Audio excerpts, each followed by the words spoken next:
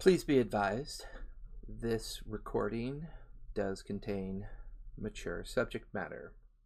You may find some words, phrases, and inferences that may trigger you, so please be advised and be warned. Well, hello everybody. Welcome to Dungeon Master Academy, a backstory episode to you, brought to you by SideQuest.fun. That's SideQuest.fun for all your geeky and nerdy needs. Also brought to you by Esports RPG. Esports RPG can be found on Twitch, where you can find us at Basilica of the Cudgel and Heirs to Anarchy. I've been following this mark for a week now.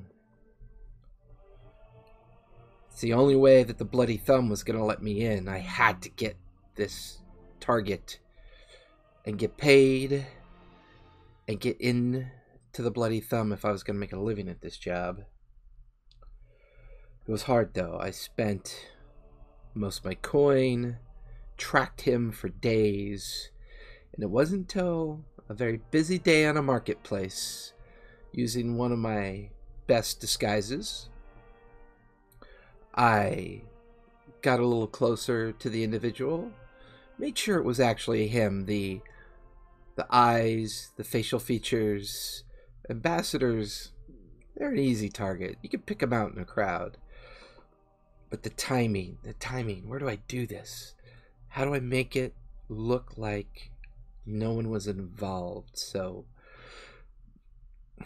I'm targeted, I'm following him.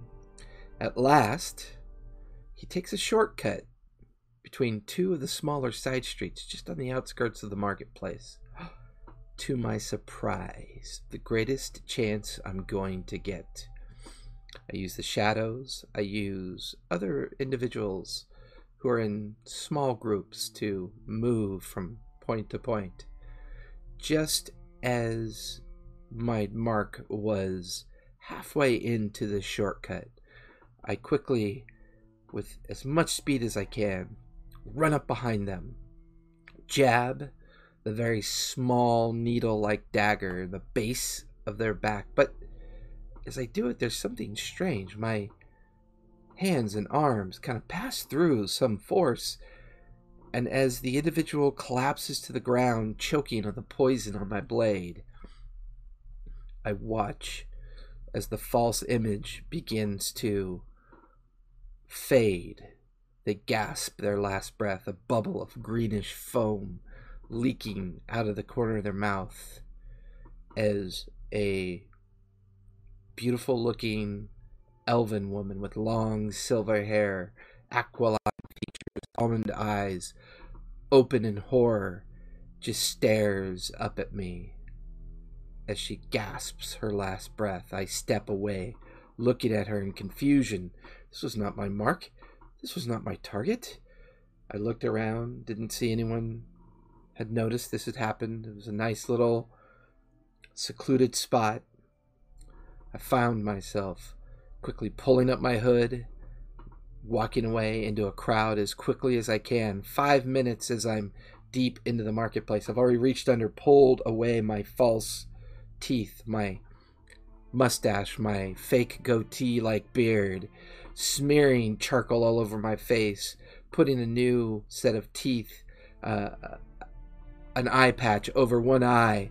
Quickly I ditch the cloak into a can and grab another cloak out of my bag and begin to make my way back to the Broken Jaw Tavern where I was staying in anticipation of finally catching this mark out in the open. A little bit of sweat trickling down my forehead as I enter. I make my way upstairs and then close the door.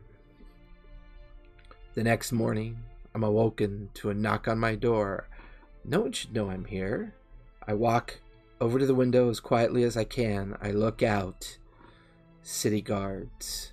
Patrols standing out front of the Broken Jaw Tavern. A heavy mailed hand pounding on the door, yelling at me, "We know you're in there! Open the door!" The bloody thumb had found their mark all right, and it was me. I leapt out that window and never looked back ever again.